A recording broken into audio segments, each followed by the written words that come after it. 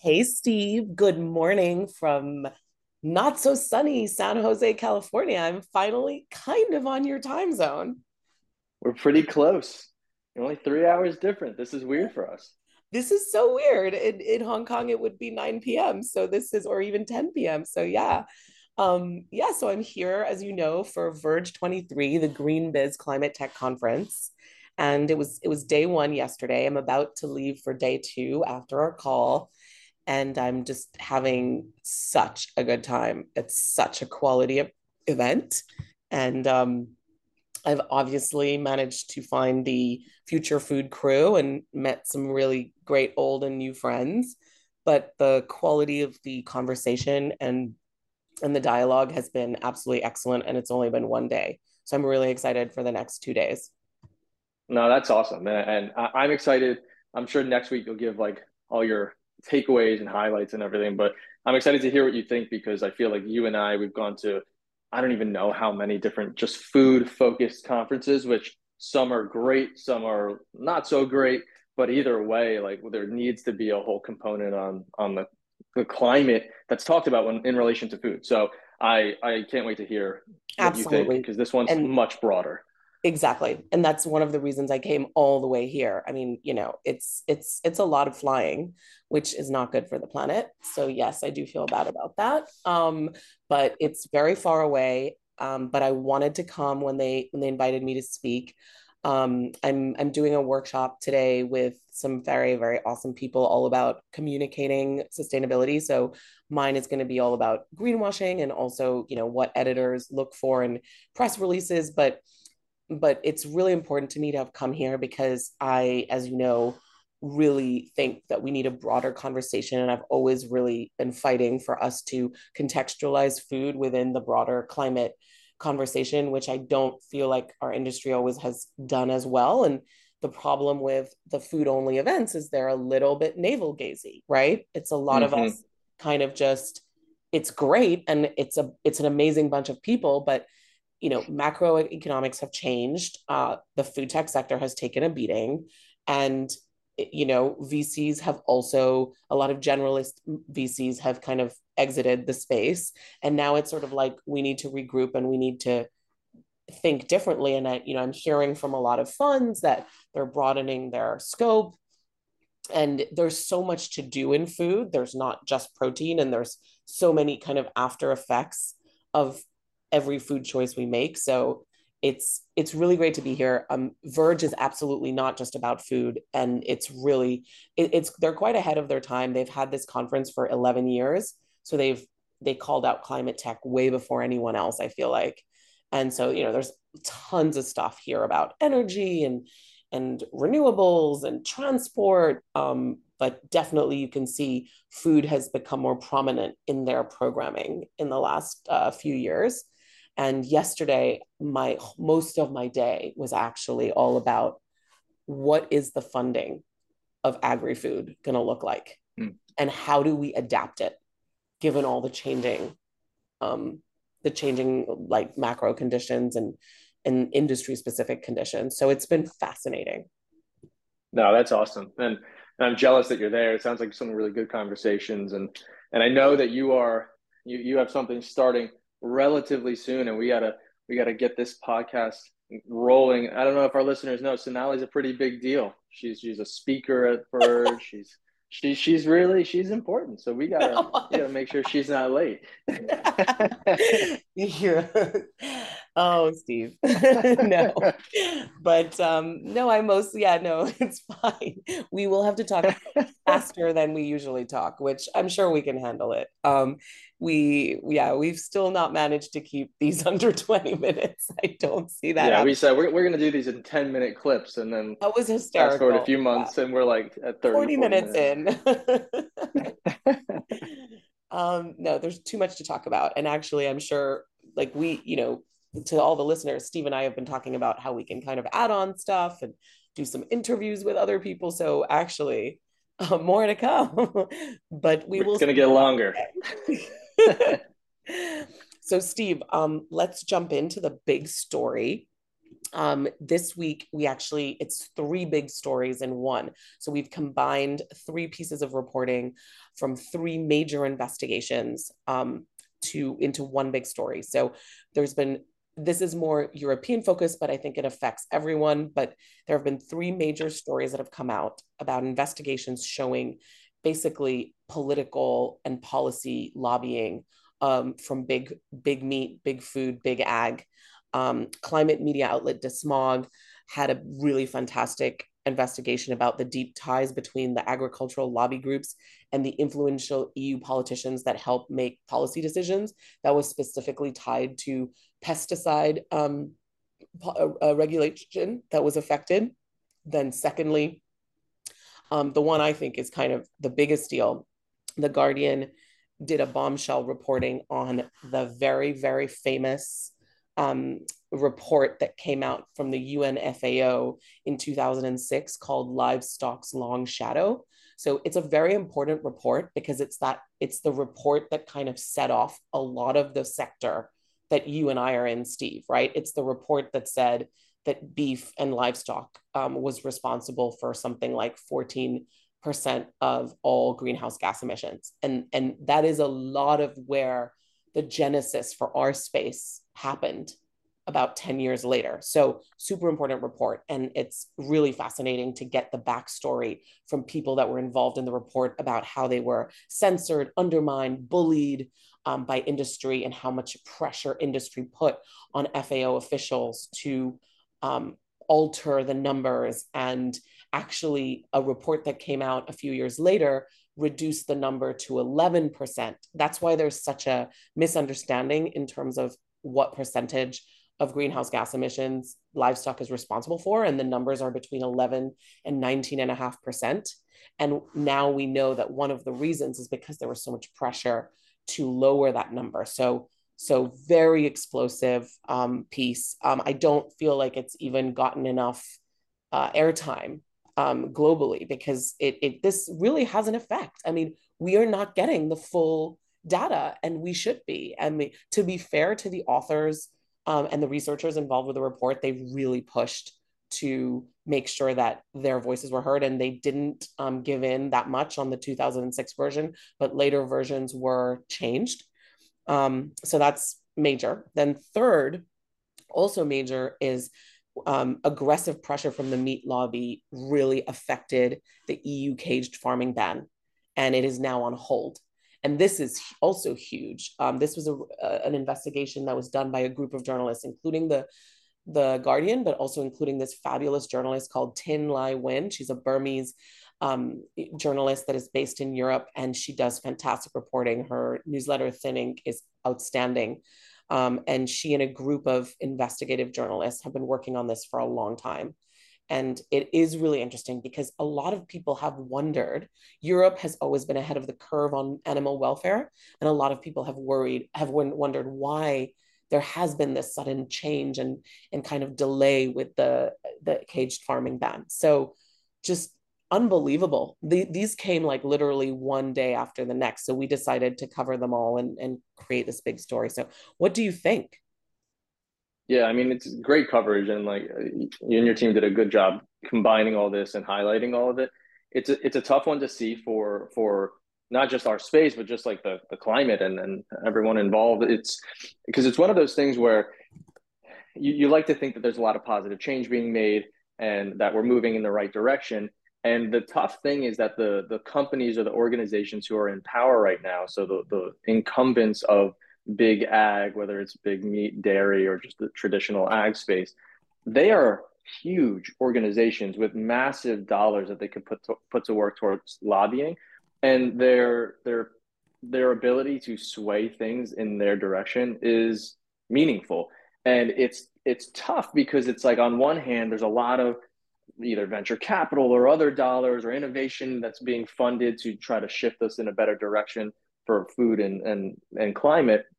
But it's kind of a drop in the bucket if the policy doesn't kind of follow along with it. I really do feel like there's only so much change that can happen driven by new companies and new innovations. At some point, we do need policy to be a positive tailwind for this innovation and change, as opposed to being something that is a blocker or a wall. So, and you know that lobbying is happening in the background. You always know it's something that exists, but to see it exist to this extent, and also in the EU, is tough. I mean, you and I have we joked about it before how like America is so far behind on anything climate related, and the EU is pushing progress. So this is a little bit of a hit to that. And I mean, but I also would like to not be so doom and gloom on it. I do think that this should kind of be a little bit of fuel to the fire for all of the companies and entrepreneurs out there who are working on innovations in this space. In this case, it would be on meat and dairy, and then also on pesticides and fertilizers, because at the end of the day, what these big companies want is to increase their top line revenue or improve their bottom line profits. And if all of a sudden there's something out there that says we can reduce our pesticide use, but it's actually really profitable for the farmers and the companies, then that would just be an acquisition target for these big companies, right? They would say, well, okay, we can't fight them. This is a better innovation, so let's buy it and let's profit off of this. So innovation is still a key component to this. So it should just kind of, again, add fuel to the fire. So many thoughts from everything you just said, which of course I can, we're on the same page. I mean, I've always felt that policy, and we've talked about it many times, is a key part of the climate fight, and we're not going to get there without it. I think things that come to mind here for me is innovation is key, but what's a little depressing here is to see that big business both invests in innovation when it's convenient and is also in the background lobbying against progress on the policy front. So they're doing both at the same time. And the tentacles that they have are so widespread. And yes, it is depressing to see that even in the EU, which is really the leader in the fight against climate change in terms of trying to alter policy, and definitely policy there is way ahead of anywhere else, there's still so much underhandedness going on. And to think that this landmark report from the UNFAO, I mean, you want to believe that the UNFAO is to some degree impartial, and of course no, we're all humans and we're all just stuck with our agenda and our biases and open to be on some level kind of manipulated. I think the other thing that this really calls out, and I say this as somebody in the space, is journalism is so important, and we need to Oh, invest in 100%. journalism, and we are not going to get anywhere without transparency and good data. And it's so funny because I'm here in Silicon Valley, the birthplace of tech, the birthplace of big data businesses, which is really what all the big tech companies are. They sell and harvest and manipulate and use and make money off of our data. And yet we don't see the irony of how much we've defunded and deprioritized good journalism. And at the end of the day, good journalism is the original important data that we need. So just a little reminder that invest in media and your local journalists, and so support good media that is doing good work. We No, need it definitely. I more mean, than ever. without this type of stuff, like we like good media, good reporting, we wouldn't know that this is actually happening in the background, right? So it's vital for sure. Absolutely. So yeah, so much to unpack, and I really recommend that everybody takes a minute and just has a look at the three stories, and some of these journalists risked a lot to put out these investigations, and it's hard work, and it is not tech level paid work. So and it is God's work. It is important work that we all need. We all put these numbers and these facts in our presentations, in our decks. How many times have I seen that 2006 report, livestock long shadow, in a startup's deck? So take a moment and get some facts. It's really important. So what else is going on this week? Let's go to something Yeah, a I little really liked. better. Yeah, I liked the piece that you guys did on blended meats. So, in the newsletter itself, it talks about It highlights the CEO of the blended meat startup 50/50 Foods, who has the consumer product brand called Both, and it goes over who the target consumer is, why blended meats might have failed before, and why there might just be like a marketing issue for the category that could be overcome. But I I I really think blended meats are a very interesting idea. And just to be clear, if anyone doesn't know what I mean by blended meats, this is the idea of taking actual animal meat. So let's take beef, for instance, and you blend it with some type of non-meat product. That could be just vegetables. It could be some other protein isolate or something like that. And there's companies out there that are taking all the different kinds of approaches. So it's real animal products combined with plants. Um, and the reason this is so interesting to me is because we basically seen that plant-based meat, at least in the US, has been kind of hitting a peak. And maybe it's still growing a little bit, but now single-digit growth year over year. And then we're saying, okay, well then if that's not really the big solution, then is fermentation going to be? Is cultivated going to be? Those time horizons are really long, blah, blah, blah. What's really interesting though is these blended meat products can come in and they can be sold today. There's no real regulatory hurdle for this. And I'm seeing a lot of things that are making me believe that consumers are really interested in this. And when I say consumers, I mean meat eaters, because a vegan and a vegetarian, they would never eat this. There's real animal product in this. So you know for a fact they don't have any interest. So this is directly trying to appeal to people who eat meat. And it also means that if there are actual sales of these products, so in this case, if 50/50 Foods sells two of its burgers, which are 50% beef and 50% vegetables, they know that if those burgers are consumed, that they actually saved one burger's worth of meat demand and meat consumption. So it's guaranteed displacement. So it's an interesting one because I work in the world of like mission driven venture capital. We want to remove animals from the food system. So it feels a little weird to say, hey, maybe a solution is something that actually includes animal product. But it's looking like that there's a high chance that this has real legs to it. So I just really like this one, and I think we can talk about so many different nuances of blended meat for a long time. So big shout out to you, Steve. You talked to me about a deal that you were looking at a couple of, I want to say almost a couple of months ago, and it was in blended meat. And we had this whole debate because obviously Raised and Rooted by Tyson came out a few years ago and it didn't do well, their blended meat product. And I had sort of felt like maybe the marketing just wasn't going to work around this product and the consumer was going to be confused. But it you had brought to my attention that a new host of startups now is looking at, re-examining this. And so thanks to you, we're now doing an entire mini series on a content mini series on this topic. So it is both about blended meat and hybrid meat. Hybrid is where it's plant-based meat with some cultivated. And so readers, do stay tuned for our entire series. So we've basically gone and we're going to have a feature on pretty much every company in the space. And we're going to talk to investors, including Steve, of course, and we're talking to, folks like GFI and other organizations to understand kind of how they view the potential in this space, because I'm now fascinated and want to explore in depth. And so this is the first piece in this series, and it's a really interesting one. Andrew seems like a very smart founder and guy.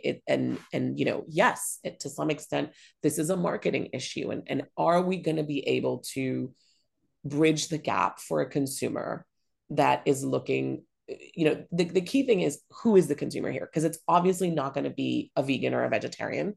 Okay. Because if it has real meat in it, that precludes them from buying it. So they're out. Is it going to be for a flex? Is this the original flexitarian product? And it's funny because Andrew really doesn't like the term blended meat. And in the piece, he says that one of the terms that he's looking at and talking to other folks in the industry around is flex meat, which is interesting to me. It kind of grew on me. I like it. I mean, again, this is just something he's exploring, and it's going to be interesting as we put out more of these the pieces in this series, how the others are looking at it. What's also I don't interesting, know that I'm not a big fan of flex meat, to be honest. I'm one okay, person. It's super subjective. I feel like maybe less meat. I don't know, but like less meat is what? interesting. Yeah, Not sure. Yeah, less meat is interesting. And this is also going to be like, how do we differentiate the blended versus the hybrid? And it's, there's so much to unpack here. Um, but one, it's so interesting because like, and I can't wait for the longer series that you do on it just to see other thoughts and approaches. But like, it's just like I did have one of the companies that are out there that I was looking at. They did. I had them send samples to friends of mine who eat meat, and some of them are opposed to alt protein products. Right? They won't even touch an Impossible Burger or Beyond, or and I can't try it myself because I don't eat meat. Right? So, and I can tell you that like feedback was off the charts positive. And this is one of the products, right? There's different approaches. There's Andrew's approach. There's other companies out there that are taking different approaches. So it's not just if it works for one product that it will work for all of them. But I mean, these are people that I know who won't touch all proteins and they do eat meat. And they were like, yeah, I would buy this. I would totally buy this. I had a really good meal. It was great. And that to me is not that's different. That's very different than what we've been seeing in the market the past few years. absolutely. And the impact potential, I think, is super interesting. One of the feedbacks that I usually get, and especially from folks in Asia, is this is already around in so many categories. For example, I'll give you one of the most sold items in Asia in terms of like ready to go product that is used from everything from fast food outlets to food service to supermarket is fish balls. And fish bowls are already a mix of plant proteins and fish or seafood. So it's not an entirely new category. The Yeah, idea and that's an is interesting point too. rebranding it. Um, right. I think it's about the rebranding because I've seen online, like when I've seen posts about any type of blended meat, I've seen people come and say, "Well, this is not new. Companies have been using fillers for years in meat Mm-hmm. products or chicken nuggets," and it's like, yeah, sure, but they actually would rather you not know that there's fillers in there. Well, Whereas exactly. I do think that the whole, It's always been seen as a compromise. It's always been seen as of like course, actually, so this is why it's so interesting. It's like now we're actively calling it out. So the branding here, the marketing is going to be super important. And I'm also going to talk to marketing folks about to get different perspectives on that because I've definitely talked to some people offline and they do not agree at all that this is a good interesting. Yeah. Yeah, I mean, like the consumers that I know, though, my friends who had tried it, they were like, this is, I guess, extra vegetables, which is great. It's actually less calories. Potentially could be cheaper because if you use commodity beef, then that's actually a really cheap ingredient. So there's so many different ways that you can market. Is this for health and lower calories? Is it like I don't think you should be focusing on the planet or animal welfare, but it's just a really interesting new idea where it's saying we're calling this out. We're trying to be blended. We're trying to reduce meat consumption, but we're not trying to hide it in some way. So I think it's just a really interesting topic. agreed. All right. But Well, what about you? Anything else well, we're in only the gonna in the have time for newsletter that stood one out? last story. It's we I gotta run, unfortunately, so we're gonna do one last You're story. so important. It's crazy. It's wild. No, no, there's a 9 a.m. I don't want to miss.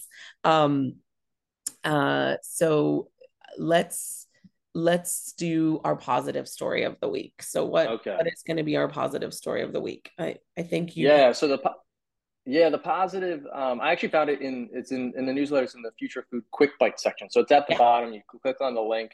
There's a ton of extra information, which is awesome. So the one that I thought was really positive was it says that in the Netherlands and in Belgium, McDonald's has collaborated with a Dutch dairy company called Friesland Campina. I probably butchered the name, but that's how I read it. And the whole idea is to collaborate with them to reduce their greenhouse gas emissions and reduce it by 14% by 2025. So 14% within 2 years. That seems really, really meaningful. But so obviously that's positive. That's positive for the environment, and it's McDonald's taking a big stand on that. But if you dig into it a little more, what I love is that there's apparently also incentives for farmers where they're rewarded for results in outdoor grazing and animal health and welfare benefits. So if you improve the welfare of the animals that are involved, then there's also incentives. So for me, I feel it's like it's a win on environment and it's a win on animal welfare, which not everyone cares about, but I really do. It's something that is core to my firm and me as a person. So there's benefits all around. And then the last thing that I really think is important to note is it's great if a lot of little companies or individuals make changes. That's important and it's necessary. But when a company with the footprint like McDonald's makes a small change, or in this case, a 14% reduction change, their their impact is so large because they're just massive. So this is like smaller changes for a big organization actually has big volumetric impacts. And I think that this is a great thing to see. Yeah. And just for folks who don't know, Friesland Campina is not just a Dutch, it's one of the largest dairy cooperatives in the world. It's on par with like a Fonterra from New Zealand. Their revenues are like $12 billion. It's massive. So this is a big move. I think what it's also saying to the market is that both McDonald's and Big Dairy are starting to openly uh, openly say and commit to lowering emissions. And for me, this, let's tie it back to the beginning of the conversation, policy. This is because so much more emissions disclosure is coming up from a regulatory point of view in Europe. And that's why you're seeing these moves. And that is why it is so important for us to push for better policy and policy can have such a huge impact on big industry. Definitely. And also this could be a signal to the other competitors out there to McDonald's that okay, if they're doing this, then we probably should take a look at it as well. Yeah. And if they're announcing it already, they know it's going to be scrutinized. That means there's more to come. And there's probably more they're working on that they're not telling us. So Definitely. very positive to end on that, especially after the bombshell policy investigations that we shared at the beginning. So, Definitely. But we and will end it there, right? We want we to will make end sure it. you We get will out. end it there. Next week, I will be in Singapore for AgriFood Asia, but we will record the podcast and I will share more about what happened at Verge. Verge also has, so this is interesting. Verge is also doing a concurrent show called Bloom 23, and it's one of the first conferences I've ever seen all about biodiversity. So today I'm going to spend some time in that hall and let you know what's going on because that is an issue that is only going to become more important. And it's fantastic to see innovation and tech kind of looking at it from a different point of view because normally biodiversity is more in the realm of nonprofits and conservation orgs. So I'm really looking forward to learning more there. No, that's awesome. I can't wait to hear the feedback and your takeaways on that. It seems super interesting. Fantastic. Thanks again, Steve. Thanks, everyone. Remember to follow us or subscribe wherever you get your podcasts. We're on Apple, Spotify, Google, pretty much everywhere. And get in touch. We haven't forgotten about Ozempic, and we're still looking. So we're still just doing more research and kind of having conversations offline. There's a lot to learn. It is now in the news all the time, the GL1 drugs, and it's going to have a huge impact on food. So definitely something to think about. But we have more to share in the coming weeks. All right. See you next week, everyone.